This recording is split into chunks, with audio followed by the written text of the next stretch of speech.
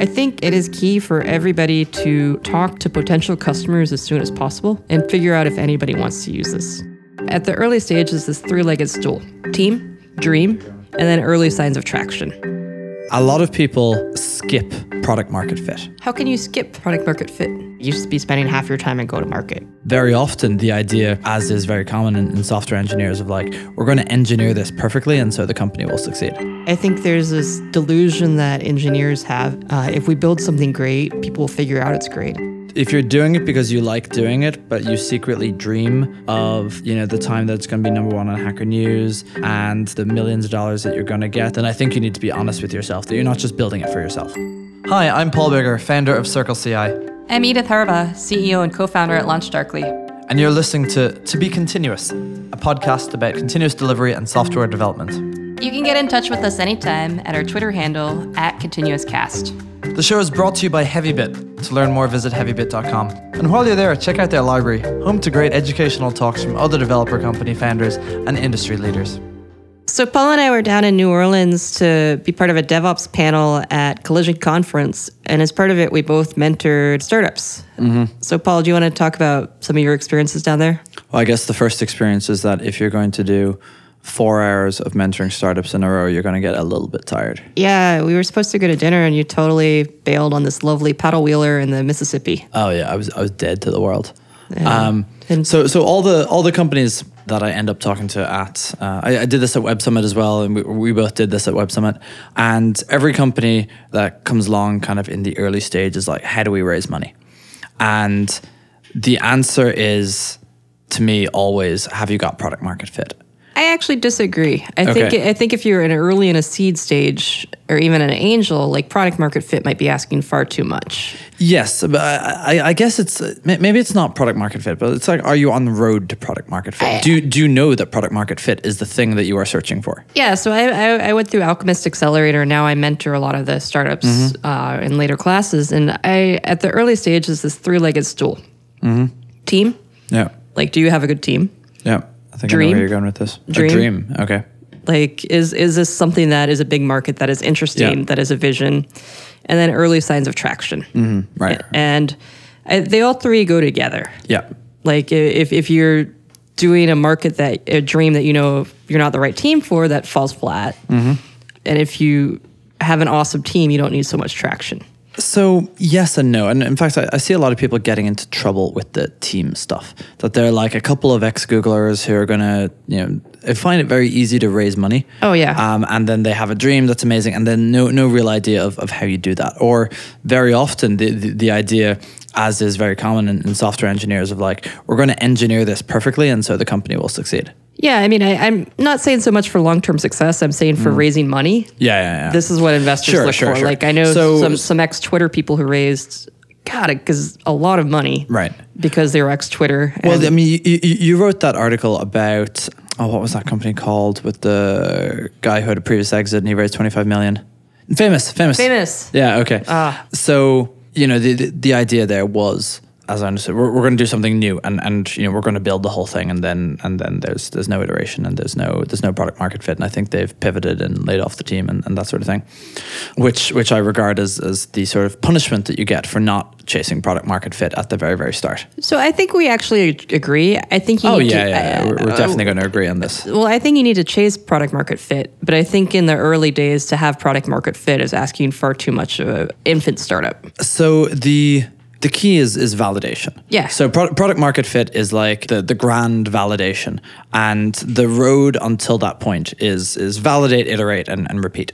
Iterate early, iterate often. Yes. Yeah. So Jesse Robbins, who's CEO of Orion Labs, is an advisor to Circle. Oh, cool. And the way that he put it, I think we were talking around like Series A, is the seed stage is to get product market fit. The next thing is to prove out your traction, and that's typically, it lines up with the A, and then the B in later is to scale that. And by the way, Paul, congratulations, as CircleCI just raised a pretty whopper Series B. No, thank you. You can date the actual recording of this podcast by the fact that you just said that. Well, so our attempt at having some slight evergreen content. Maybe I knew before you announced it. Oh, that would be impressive. We just raised our 18 million Series B, which firmly places us in the now we are scaling camp, having achieved our traction, and before that, having achieved our product market fit. Yeah, well, we're Paul always talks about how he uses LaunchDarkly, but LaunchDarkly is a CircleCI customer, so we're pretty happy about it too. So a lot of people skip product market fit. How can you skip product market fit? Well, you can, for example, launch at South by Southwest, or you can have a really big day in Product Hunt, and you can get like tons and tons of traction and not actually get product market fit. And so a couple of companies that have done that, Secret is a good example. They got a whole lot of hype and stuff, but never product market fit. I disagree on that one. You don't think they had or you think they had product market fit? I think they had product market fit.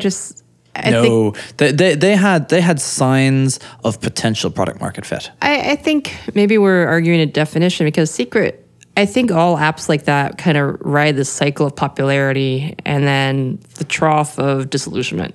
So if you have product market fit, generally, so long as the market is big enough, I think you have no problem scaling. Yeah. Or I think you've no problem growing. So you can skip product market fit if your growth is based on an external factor that isn't product market fit. So it's not the product is perfect, it's Ashton Kutcher tweets about it. Or Secret, there's a lot of juicy gossip on this thing. Or there's another company that I don't want to mention because it went a bit of a disaster, but they raised a lot of money after a TechCrunch disruptor or something along those lines. Got tons and tons of users and survived about 3 years on it before realizing that they never had product market fit and laid off 3/4 of their company. Who was it? I don't want to say who it was. What industry? It was in the tech industry. What sort of product do they have? Well, so I've already obscured all. Every fact I've said so far is actually a slightly different to the truth here. I've used this example before. I've got 16 questions left. Right. Well, you'll probably find 16 different companies that fit the criteria. So my point is though that you can get traction without product market fit, and companies that do that, and this Famous was kind of like that they skipped their product market fit and went straight to the 25 million raise. What was that? Airwave, the chat roulette replacement, same diff. One of the founders was a friend of mine. I think they raised money very quickly because the Team Dream thing, was co-founded by Sean Parker. Of course. Who'd founded Napster, was early at Facebook, and everybody's like, oh gosh, we need to get in now. So I was doing some testing for that company, and they had at the time they had about 20 people, and they were testing it for scale and that sort of thing for the big launch that was coming. Yeah. No product market fit. None. The big launch was going to be the thing that won or lost the company, and there was no. Well, there's no evidence that people love the product. Yeah, I mean, I think the saddest thing I read was there was a postmortem, I think it was in the Wall Street Journal, and they're like, at its peak, they had 4 concurrent users. Oh, wow. Just something god awful that. I thought they had 30,000 or something. Maybe I'm exaggerating. Okay. But I think that it goes back to something that Steve Blank wrote, which is don't launch. As in don't have a launch. Yeah. Right, yeah. So going back to these early mentorees. Well, because when you launch, you lock yourself into this is our market, this is our positioning. Mm-hmm. Rather because that's interesting. Oh, so I thought that this was implicit that you don't launch because you soft launch and grow from validation and iteration. And it goes back because if you put all your arrows out at the same time and sticking out your ground as this is what we are, then it's very hard later to move away from that sometimes. Yeah. So LaunchDarkly never really did a formal launch. Right. Yeah, so Circle didn't either. We kept going for when are we going to launch, and eventually we were like, why don't we just open it up? Yeah, well, I mean, we did a blog piece about how we'd hit 1 billion feature flags a day. Okay. And that's your launch. I guess it was, but I mean, it wasn't intentionally a launch. It was more like it was something to be proud of, and we put out a piece on it. We kind of launched when we raised our seed round, and we had been out in the open and things for months at that point. But we were sitting in the war room, bracing ourselves for the flood of customers that were coming in from the launch. Oh my God, none came. Yeah, I mean that's the thing. I mean I've been part of so many launches. And so people are always fearing the worst. They're like, oh God, what if our servers crash? Like everybody fears like the story, like Sam Stokes, who was a guest before. Yeah.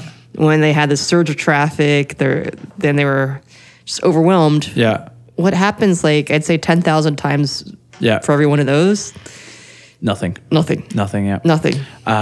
So we had, I'd say, double our signups that day. And we had respectable signups. Now they're doubled. It's like, great, it's a good day. But it wasn't, the war room was unnecessary. So what was your launch that you thought you needed a war room? Well, we just thought, we were in TechCrunch and ReadWrite Web and the usual places that we announce fundraising. And 2 of those stories did reasonably on Hacker News. And, we had a blog post which was doing okay on Hacker News as well. And it's, there's some Twitter stuff going. So like we thought, there's going to be stuff. And doubling our sign-up rate is it was a small feat, but it wasn't an incredibly small feat. Just, it didn't make that big of a difference. I think to unpack that, something interesting is some purchases, and I put CircleCI in that bin as what I put at my own company, they have a longer buying cycle. So yes, but that's why we were measuring signups. Well, but I mean, even signups, like what we found, and probably the same at CircleCI, is like it'll be percolating in a company for a couple months. Oh yeah. They're like, and this is why we all use retargeting. Well, yeah, but I get retargeted all the time for CircleCI. Yeah. Oh, good. But so I'll talk to our customers who are signing up. And I'm like, how did you hear about us? I'm like, oh, we saw this Hacker News piece. We saw this LinkedIn thing you did. We saw this article. Like, it's not this. Then eventually we talked to you at a conference and you installed it for us on our laptop right then. Yeah. So it's never like, I think there's this myth that you launch, and I think it does happen for consumer products, perhaps, where people are like, oh, I need to buy that today. Yeah, but I think sometimes. I think for a lot of products, you percolated people's consciousness for a long time as a buying decision. Yeah. There's an instructive article by Kevin Systrom, the Instagram founder, about why Instagram grew so quick. And it's a story about the start of Instagram that was conspicuously absent of why Instagram grew so quick. And I mean, I've read it a couple of times. It's like, basically the conclusion I came to is that he didn't know. Yeah, I think with apps, it is much easier to grow very quickly. And when I say apps, let me the mobile apps. Consumer apps. Yeah. But so I think that people who do that don't actually know why. I think there's a bit of rub the lavender leaf on the cancer and it goes away sort of thing. It's like, well, sometimes it does, but I think you can tune far more than you think you can. I buy that. But I would say that generally iterating and validating is your key to getting there. Yeah, and I think I'll go further out on this is that it really depends on what your product is, how much you can be an overnight success. Mm-hmm. Like even Slack, so CC Stylesmith came and gave a talk at Heavy Bit. She's like, the first 70 iterations that were built on Slack built. Yeah. Like everybody now is like, oh, we're seeing the end of the adoption curve where it's the steep upslope at the end. And we're not seeing like the groundswell for years before that. When we have these mentorees and that sort of thing, we're talking to them about, you want to raise money, you need the team, you need the idea, you need the traction. It's almost a trope for people to talk about how people keep building products and hoping that people come. But I would say that for 75% of the people I talk to, that's still the goal, right? We're building the product and then people will see how wonderful it is. Yeah, I mean, Thomas Tunges, he wrote a blog about this. He said, you should be spending half your time in go-to-market. Right. That's a really good piece of advice. Yeah, and I think there's this delusion that engineers have, and I'll put myself as an engineer. Mm-hmm. If we build something great, people will figure out it's great. It's like, no, people won't even get past your install. Yeah. There's a wonderful story, and I don't remember where I read it, but it was the engineer who saved up tons of money to start his own company, and when the day came, he quit his job and he went out and he built this wonderful product that was beautifully engineered, and then he waited, and nobody came, and eventually after a bunch of time, he realized that he didn't have what it took, and he shut down the thing and went and go get a job. And every day was kind of the same as it was before, but just a little bit sadder. I need to have a moment, Paul. I know, right? I read this Yeah, well, much before I started startups, and it was like, that's the depressing thing that you want to avoid. Well, that's why I became a product manager. I mean, I was tired of building stuff that nobody used. Mm-hmm. Right. Like, and that's then why I became a marketing person. It's just like, we built this cool thing. If nobody knows about it, it doesn't exist. Yep. So next you're going into sales, complete the transition to the dark side. I already, I mean, it's funny. I remember I am a salesperson. I mean, every CEO is salesperson number one. Right. Like the number one person you're selling is yourself, that this is worth doing. Mm-hmm. Then you're selling your co-founder that they should quit their stable jobs and come join you on this mission. Then you're selling to customers. Yeah. And then you're selling to investors. Then you're selling to your employees. And for each one of these, there's a traction component, or there's a product market fit component. And any time that you try to focus on making that happen, without there being sort of successive levels of product market fit. So, for example, there's this company that hired a bunch of people that I thought were really impressive. And so they were roughly in the competitive space with us. And they hired 3 people who I thought were just awesome. And I was like, holy shit, like, look at the people that they're able to hire. And 3 months later, they'd all quit. Wow. And the backstory was that the founder was a complete asshole. Oh. And I mean, this is the product market fit for the recruiting pipeline, right? You need to have a culture that makes people want to stay. Yeah. And so you can get as many people in the front door as you like. You can do all the marketing you like, but if there isn't product market fit on employees, this is employee churn, employee culture fit, retention. Yeah. And then people just like fall out the other end. Same as in your product, same as when you're trying to sell, same as when you're trying to market. Yeah, I think that's maybe other founders are smarter than me, but it was kind of this aha moment for me. So I remember when I was a younger engineer, I was sat on a meeting once and a vendor came and pitched us, and it was one of those awkward meetings where they're really pitching us. And I remember they walked down, and I turned to my coworker, the young engineer I was, I'm like, I'm really happy that I'm not in sales. And that moment has come back to me so many times when I'm walking up to some prospect's office, I'm checking in, I'm going into their room to set up my laptop to do a demo, and I'm just like, God damn it.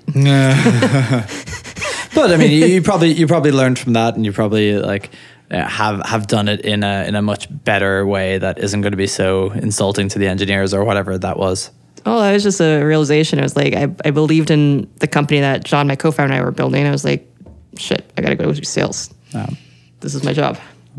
So sales is one of the validation techniques. Jessica Livingston, the YC founder, or the founder of Y Combinator, had an article in the Wall Street Journal about this. And it's like, founders need to market less and sell more. Interesting. I don't think I read it. Tell me. So basically the idea is that when you're pre-product market fit, a lot of founders are looking to do marketing. Or they try to bring thousands or hundreds of people, leads in the door, and they try to do self-service. But that at the very, very early stage, when you're validating, the thing that helps you validate is sales, not marketing. You can't see, from the analytics whether or not the product, whether or not what you need to do to iterate your product. You can only do that by trying to sell, or selling as a proxy for talking to your customers. Yeah, it's funny you say that, because YC has this rep, and maybe it's undeserved, of wanting everything to be purely marketing because they don't want salespeople because they don't like talking to people. I think that's one of those things that's demonstrably untrue. Thinking of YC companies that are heavy on sales, like Optimizely, that's fair. For example. I would say that certainly they have a very strong focus on product market fit. And the most successful YC companies have had this incredibly strong product market fit. And I'm thinking like Heroku and Stripe here. And when you have that strong product market fit, sales isn't really that important. But what they do have, and Stripe is a really good example here, because the founders of Stripe went out at the very start and they sold. And they might not have called it sales, they might have called it validating, but like they literally went to their customer's house and John and Patrick installed dev payments, as it was called then, in the software. Yeah, I sold. I remember when CircleCI was considering using us, we went over to your office. Yeah, right. Like, it's funny because in hindsight, it's like we went over to your office and it was just like, okay, you guys are legit. Yeah. Nobody even like looked at the product. It was just, we're taking a bet on this risky startup. Yeah. We want to vet you. Yeah. And it's, probably don't need to defend Y Combinator too much here, but the Paul Graham says, do things that don't scale. Yeah. So at the very start, the thing that doesn't scale is fucking validate your product. Yeah. So I feel really relieved now because I've been doing all our sales, and I was just like, I'm buried. Yeah. It's all inbound. That's great. I was actually telling our marketing person to turn it down because I couldn't keep up. Right. We hired a full-time salesperson. Yay. He is busy all day. He has more than enough to do. And I'm like, okay, I was doing all that and trying to do everything else. I am so happy that we have somebody who's just full-time on sales now, but I would not have hired him a year ago because at the time, I needed to be out there doing it. Yeah. Because you need that feedback. Yeah, I needed that feedback. I needed to be the one out there talking to people and getting the ground feedback. A lot of founders have this idea that it's going to market itself and everything's going to be top down, or everything's going to be bottom up and it's going to be self-serve, and we'll maybe have sales later on for other stuff. And it does depend on the situation of the company. You guys are a bit more enterprisey, we're a bit more bottom up. But I remember I probably shouldn't say who this founder was, but someone we know and love. I'm guessing already. Yeah. So at one of the Heavy Bit dinners, one of the Heavy Bit advisors stood up and said, "We'd like to take this moment to recognize this person who has finally succumbed to having salespeople in their company and seeing the sales go through the roof as a result." I don't think it's succumbing at all. It's that if you're a complicated product, if you're something that people are betting their business on, if they have questions, they want somebody to help them. Right. Oh, yeah. No, I see it totally. I don't think of it as succumbing. It's just people are... Well, so the thing is that engineers do see it as succumbing. Right, it's seductive to only have marketing, and it's seductive to not even have marketing. It's seductive to only have an API, or at least authentic getting the name out there. Which don't give it that evil word, marketing. Marketing is something that marketers do, and marketers are wrong people in some way. Yeah, it makes me sad when I hear marketing scoffed at, right, as something less. It's same with sales. If only we didn't need them. Yeah. It's kind of like, well, that's how's somebody going to hear about your product? Right. How's somebody going to get to know how to use it? You see a lot of developers who are very good at marketing sometimes. So they have they're really good at getting posts on Hacker News, or they're have a big Twitter following, or they're really good on the conference circuit or something along those lines. And I find that they most of all do not like marketing. Despite the fact that they are amazing at marketing, they just don't have a word for the thing. Yeah, and let me loop back. Good marketing and good sales ties back very closely to your product. Right. Because if you're building something... And this is why you have to do it yourself. Yeah. Originally, John, my co-founder, and I were working on another idea, and I'm like, I can't find anybody to use this. Right. Or the only people who are using it are doing it because they're really good friends. Now imagine that you had spent a year building that, waiting for it to come. And it was just, and so we moved on to another idea. But we built marketing into the very beginning. It was something we took seriously in terms of, can we get people to use this? Is this interesting? Yeah. And that definitely informed our product. I think where people run into trouble is they're like, well, I'll build the whole product and then I'll throw marketing on it. Yep. Coming back to the start of this, we have a very similar thing. We're going to build this and then we're going to throw fundraising on it. And then with the the saddest thing is oh no, I think I know where you're going with this. We'll raise money and then we'll hire marketing and sales to figure out how to sell and market it. Oh, even worse. We'll raise money to get someone to build the product. No. I've seen that so many times. No. Oh, it hurts so much. It's like, do you know anyone to outsource this to? And I'm like, no.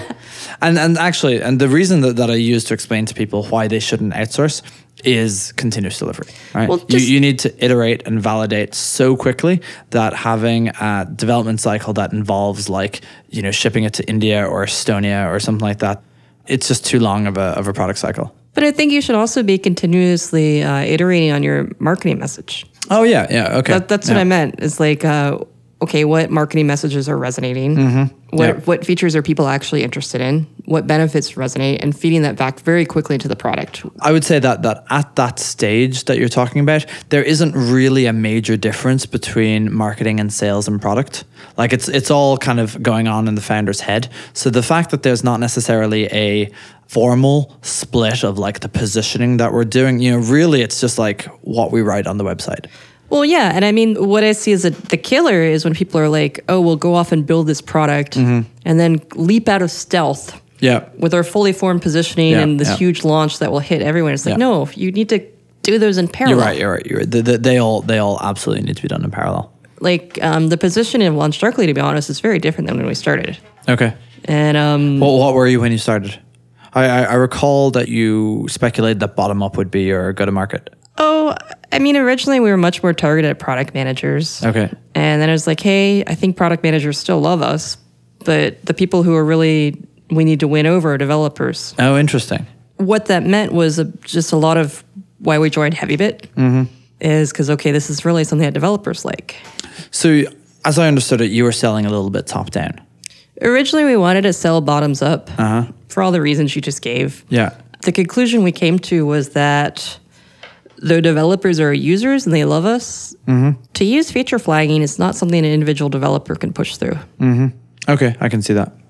So you're kind of doing a top-down sell to developers. Well, developers are users. Yeah. A director, a team lead, a CTO is our buyer. So do people buy without talking to you? Some. Okay, and you see that increasing? It's funny because I don't talk to everybody anymore. Yeah. Well, that's the sign of product market fit getting really strong. No, I'm totally serious. Like the first 50 or 100 customers, I knew all of them. I had phone calls where I was like, what are you using? What aren't you using? How can I help? Like I was debugging people's builds over the phone. Yeah. And there came to a point, and I felt actually really bad about this, that the people would come up to me and say, oh, I use CircleCI, and I wouldn't know who they were. Oh, wow. And obviously, right? I mean, Tim Cook doesn't know the name of someone who buys their MacBook, right? Once you get anywhere near success, you have no idea the names of your customers. But at the start, you know everyone. And so as you start to lose track of that, you are obviously on a good path and success, but it feels kind of shitty when someone walks up to you and you've never heard of them before. So pre-product market fit. So when you're this company that you're looking for fundraising or you're looking to build a startup and you think fundraising is on your path and so you've got people, but there's no team. You're not Steve from Famous or something, or the Googlers or the Twitterers, and you've got an idea that no one really invests on the idea. So all you've got to go by is traction, which you don't have yet, right? How do you go from here to there? How do you go from, we've got a bit of a product, we've got a couple of people that we talk to maybe or no customers, and we want to be a venture-backed startup? Yeah, well, there's actually a really good book called Traction. Okay. Which I actually really enjoyed. I love that book, yeah. Yeah, I mean, the best advice I got out of it was you iterate on your marketing just like you iterate on your product. So I think there's much more of a product role to be done before then. Traction provides you, or Traction the book provides you a lot of methods of taking the customers that you have and retaining them or growing them and finding new customers, all of which can be used to help you validate the existence of product market fit or the path to product market fit or how much traction you're getting. But I think ultimately the only thing that really gets you there is how quickly you can iterate on the feedback that you're given from those customers. Yeah, I agree and I disagree. I think you can fall into a trap of listening too hard to your very early customers. Sure. I guess I'm not being particularly clear on this. I think the road to product market fit is listen to your customers. It's not do exactly what they say. I think it's both listen to your customers and constantly be thinking about how can you get more customers. If you have so one of the saddest stories I heard, well, I've heard many sad stories. It was a friend from Alchemist, and he said we had 2 customers who loved us very much, and we could not get any more. Wow. So I see all the shattered dreams. Yeah. Because I keep in touch with my accelerator. I know all the people from the prior batches. It's we had 2 customers who loved us, couldn't expand beyond that. Wow. That's really tough. I mean, it's kind of the same as hitting traction without going through product market fit. That you've got this false flag or this false sense of security that you've people love it, people use it all the time, and actually you're missing like this key component that you should be worrying about, but that maybe you don't know that product market fit is your thing. Fortunately, with 2 people, imagine they had 10. Imagine they found the only pocket in the world of customers who needed that product, and then they raised money and continued on for 2 years or something with why can't we get more than 10 customers or 20, whatever. Yeah, and I mean, you could make a very profitable business if those are the right niche. Yeah. But if you're charging each of those 2 customers like $500 a month, and you can't make anybody else happy, you're in a hole. The other thing to really watch out for is that you don't turn into a body shop. It's a consulting arm. Yeah. Because you can be making your customers wildly happy, but you're actually doing that by being services, which is in a scalable business. So looking at that via feature flags, I know a bunch of companies that have, if customer ID is, our largest customer, do this, else do this. Yeah. Right. So I imagine that you can end up with a situation where feature flags are abused to provide this.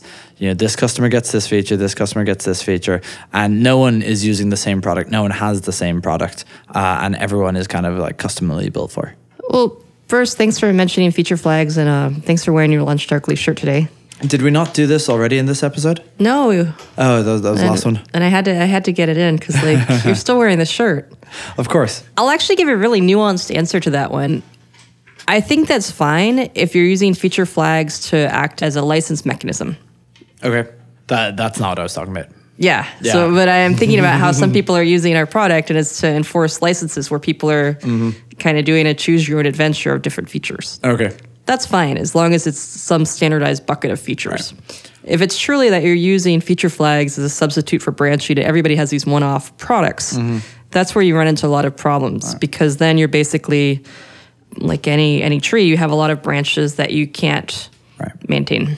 So I think the key there is sometimes you'll build those to get feedback. Right? You'll build them to help validate, and you'll build it for I remember hearing that Heroku had 5 different SSL implementations. Wow, why? I guess there was different properties, and they were just validating or iterating. But there was customers on each of them, and I think they were quite slow to prune. So if you've ever been to a heavy bit product discussion that features managers or PMs or longtime devs at Heroku, they'll always talk about sunsetting old features. Oh, yeah. That's a major part of what they did because they weren't great at it at the start. And that came back to bite them. But if you have a feature flag that's if customer A do this, if customer B do this, if customer C do this, that's often product debt, right? Yep. It's a mortgage you take while you're building it, and it's good if you pay it back. And it's bad if you forget to pay it back, or you don't have time to pay it back, or these you repeatedly keep taking out this kind of mortgage on your product. And it's not even a product; it's that if you're building a product or a services company, if all these are mutually exclusive and cannot be combined back because you've built these 4 one-off products. Yeah. So I'm saying it's fine if it's not a body situation. If it's the validation towards building the features that you actually need, that's a great use of it. Yeah. I think we've gone deep into product market fit, graduate course. We skipped over some of the beginner stuff. I think it is key for everybody to talk to potential customers as soon as possible. Okay. And figure out if anybody wants to use this. Yes. One of the saddest stories I used to read, so I was the moderator in the Lean Startup group. So I read every single email it went through because there was a moderator. I built this product. How do I find users? Oh, yeah. I mean, you see this all the time. No, right? I built this thing. Yeah. How do I find users? And I was just it's too late. Yeah. Before you build it, think about how you're going to find users. Right. If it's so I don't think that necessarily has to be the way. I think you need to build in your distribution while you're building your product, to quote Dave McClure. Yes, if you are building a startup.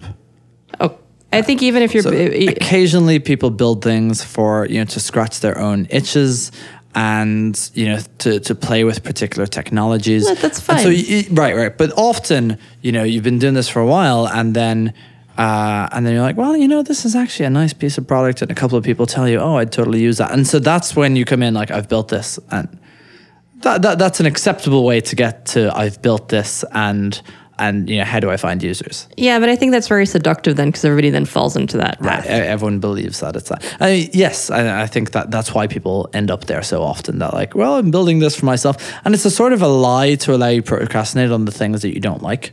Yeah, I was talking to this guy who was really super early at Dropbox, Ash. Mm-hmm. And the way he talked about it is he coaches now people who are making music. Okay. And he coaches them the same. He's like, you need to think about distribution from the very beginning. Oh, interesting. Like, how are you going to get this music out into the world? And they're like, oh, I'm just making it for myself. He's like, well. And are they lying?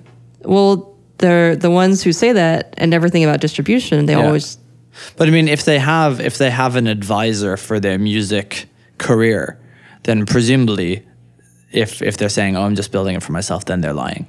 Yeah, they're like to themselves. Yeah, it's like, okay, well, are you going to go bottoms up? Are you going to go to all the clubs in your area? Are you going to go top down and go to American Idol? Yeah. But you need to think about a distribution strategy. It's interesting to look at all these different businesses that are completely disparate, but that are, fundamentally it's the same business, right? You're the music business, the movie business, they're all the same thing at the end of the day, and you can presume that there's like an art behind it, but I mean it's the same art as it is to make software or to make music or whatever, and there's more than just the craft that goes into it, and people have to, if they want to take that craft and go big on it, or go medium size on it, go a little more than something that you build and performed at in the local parish hall or something, then you need to think about this at the start. Or you'll do better if you think about it at the start. Oh, the go-to-market is part of the product. Right. Like, and there's nothing wrong with going to all your local parish halls. We'd say church here, right?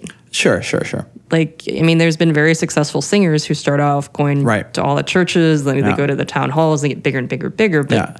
And they get feedback from this. Yeah. And eventually I'm guessing, I have no idea, but like Taylor Swift possibly, I think she was country in the old days, and got big time via the sort of disrupting a particular niche and then pivoting that into a much larger audience. It was cool. So I was in Liverpool, and by the way, Liverpool is a weird place. I have no comment. So I was in Liverpool, and I was like, oh, I can go to where the Beatles started out. Okay. And it is... You can go to Abbey Road? No, so the Beatles started in Liverpool. Yeah. Oh, Abbey Road's not in Liverpool? Abbey Road's in London. Oh, damn it. But it's where they got their start, and they played 150 concerts there. Oh, interesting. When they were just like the bar band. Yeah. There's an interesting backstory to the Beatles. So after that, they went to Berlin or to Cologne or something like that. Hanover, right? No, Hamburg. Sorry. Hamburg, and they played like 6 or 8 hours a night. Yeah. And am I ruining your story? Oh, okay. This is the story you're trying to tell, and I'm ruining it. Continue, please. But you say it in a charming Irish accent, so like. I couldn't possibly. After you.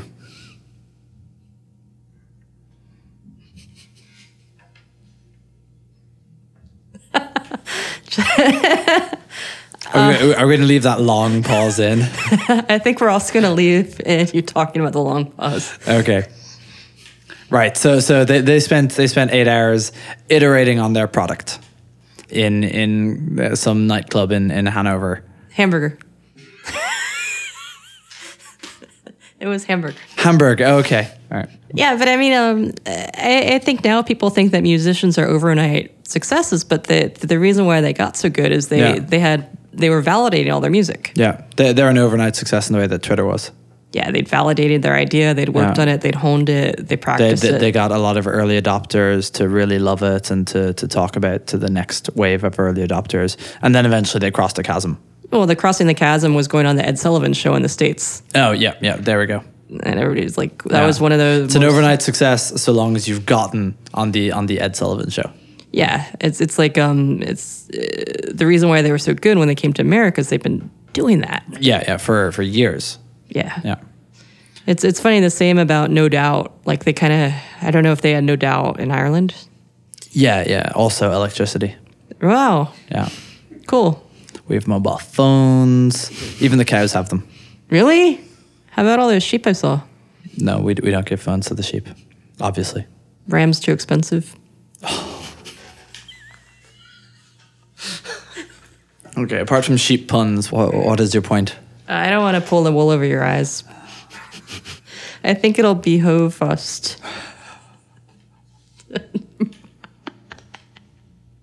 I'm sorry, Paul. I'm very bad at this. I'm trying to make a pun with the word you, and I can't get anywhere. You can go on. What were we even talking about before the Beatles? Product market. It was product market fit. I'm sorry I'm such a bad punter. Oh, Paul, you're not... Have you got any more? I yes. This is sheer insanity for you, but like...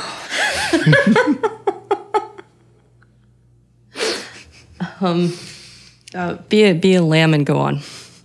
Okay. Yeah, so if you're not thinking about your distribution strategy, it's okay kind of if you're thinking about it, if you're just building this for yourself, but almost nobody is just building it for themselves. Well, I think you said something interesting. I mean, occasionally you do have a vanity project, something you're building for yourself. Like I have a blog that I write about running. Yeah. I actually don't really want a lot of people to read it. Yeah. But I'm very clear on that. Like this is... So what's this blog's URL? Where can we read about it? You know, Edith runs ultra marathons. Yeah, so I write up my race reports, and it's really for me to keep track of my races. Okay. And I'll share them with a couple running friends if like they ask about a course. I'm like, here's what the course is like. That's it. I don't really want a lot of people reading this. Okay. That's very different than we'll just put the URL in the show notes. That's very different than the blog we have for LaunchDarkly, where our content is part of our strategy. Yeah. We want to be seen as the feature flag leader. So we put a lot of effort into writing good content, good infographics. I think there is a strong overlap between having a good distribution model and having a distribution model that you love. So in the same way that like loving your product is really valuable, loving your distribution model is valuable too. That's interesting. So that's advice I give to the younger startups. Is I say it's very important that you love your co-founder and you love your product, because stuff's going to get really ugly. Right. But you have to love your go-to-market. So if you're a founder who is, quite introverted, or, well, that's probably not a good example because even introverts can be good salespeople. But like if you don't like sales, there's a subset of startups that you should not build. Anything that involves top-down, anything that involves like large enterprise sales. You should not build that company if you're completely allergic to sales. Yeah, and I think vice versa. If you're a salesperson and you get juiced on talking to people and being an extrovert, a bottoms-up SaaS self-serve business will make you miserable. Yeah.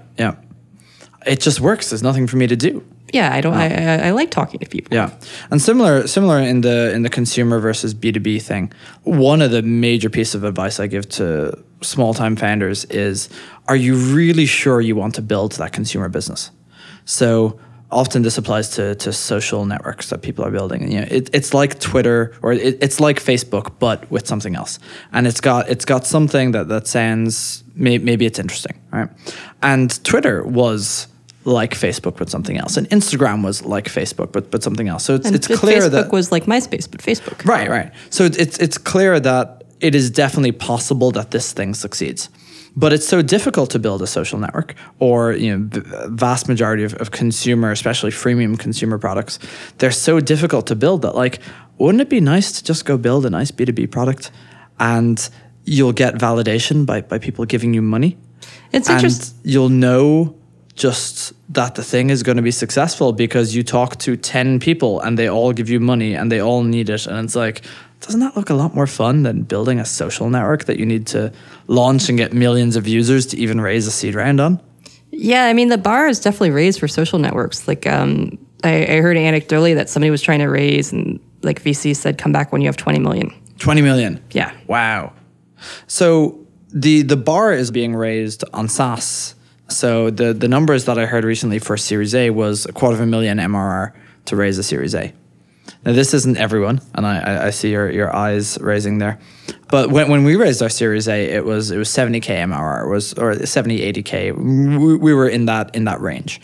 That was what you needed to raise a good Series A. Now, anecdotally, I hear it's $250,000, and the implication there is that there's a ton of companies that have gotten to 70K. And there's an order of magnitude more companies that are at 70K MRR, that only the really good ones are going for the limited amount of capital available.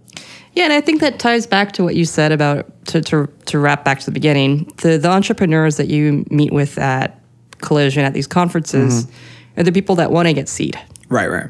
They're before they're going for it's before any revenue, really. Yeah, and I think and it crosses over. So Scott who was our guest recently, he said, like, basically get developers first, worry about revenue later. VCs have a habit of talking their own book, and build, get developer traction, build, or get money later is something that you can do if you're doing a VC-backed business. I think eventually the music stops. Like, there's a company that we were friends with where they were pursuing that model, and the music kind of stopped. Where it was like, okay, you have all this developer traction, but where's the money? Right. And they couldn't get it B. Yeah. And if you're building for the sort of moving VC goalposts. Sometimes the music stops. Yeah, I mean, I've with my own company, with LaunchDarkly, we've tried to make money from day one because in my mind, making money never goes out of fashion. Right. So I think even if your validation is a lot of users, I think that's still validation. It is validation, but it's validation which it's safe to build a company around the many users' validation, knowing that you can monetize it later, but you've still validated to get there. Yeah, I don't think necessarily one is right and the other is wrong. Yeah. I agree with you that have some point of validation that you're steering towards. Yeah. And the validation can't be our product is awesome and people will find it. Yeah. There's that saying from Y Combinator, make something that people want, right? It's not make something that people will pay for. Yeah, I think it's make something that people want and that you have a way of telling them about it. Like that you have some sort of channel. It doesn't fit as nicely on a t-shirt and it's not quite as pithy. But yeah, I think that's kind of implicit in the thing. Yeah. Well, I mean, in the YC thing, they talk a lot about make something people want and people will find it. And it's not quite true that people will find it, but it's if you make something people want, if you have product market fit, you'll find growth to be dramatically easier than if you don't. Yeah, so I think you need to have both sides. I think where the saying make something people want falls short is people think, oh, I made something people want. Sure. I see that. So I don't have to care about SEO. I don't have to care about salespeople. I don't have to care about banner ads. I don't have to care about anything. Because, you just have to send an email to a mailing list saying, how do I find users? Yeah. And it's like if you've never iterated on that, what you think people want might not be actually be what. So do you think YC should iterate on make something people want? Oh, I don't dream of giving YC advice. I mean, they're quite successful without my podcast. Yeah. Okay, is that everything from our masterclass on pre-seed round validation and traction and product market fit? I think I'd like to touch back on something you said that if you're truly doing something as a passion product for yourself, none of this matters. Yeah. But be very honest about that. If it's truly just I am doing this because I like doing this, just do it.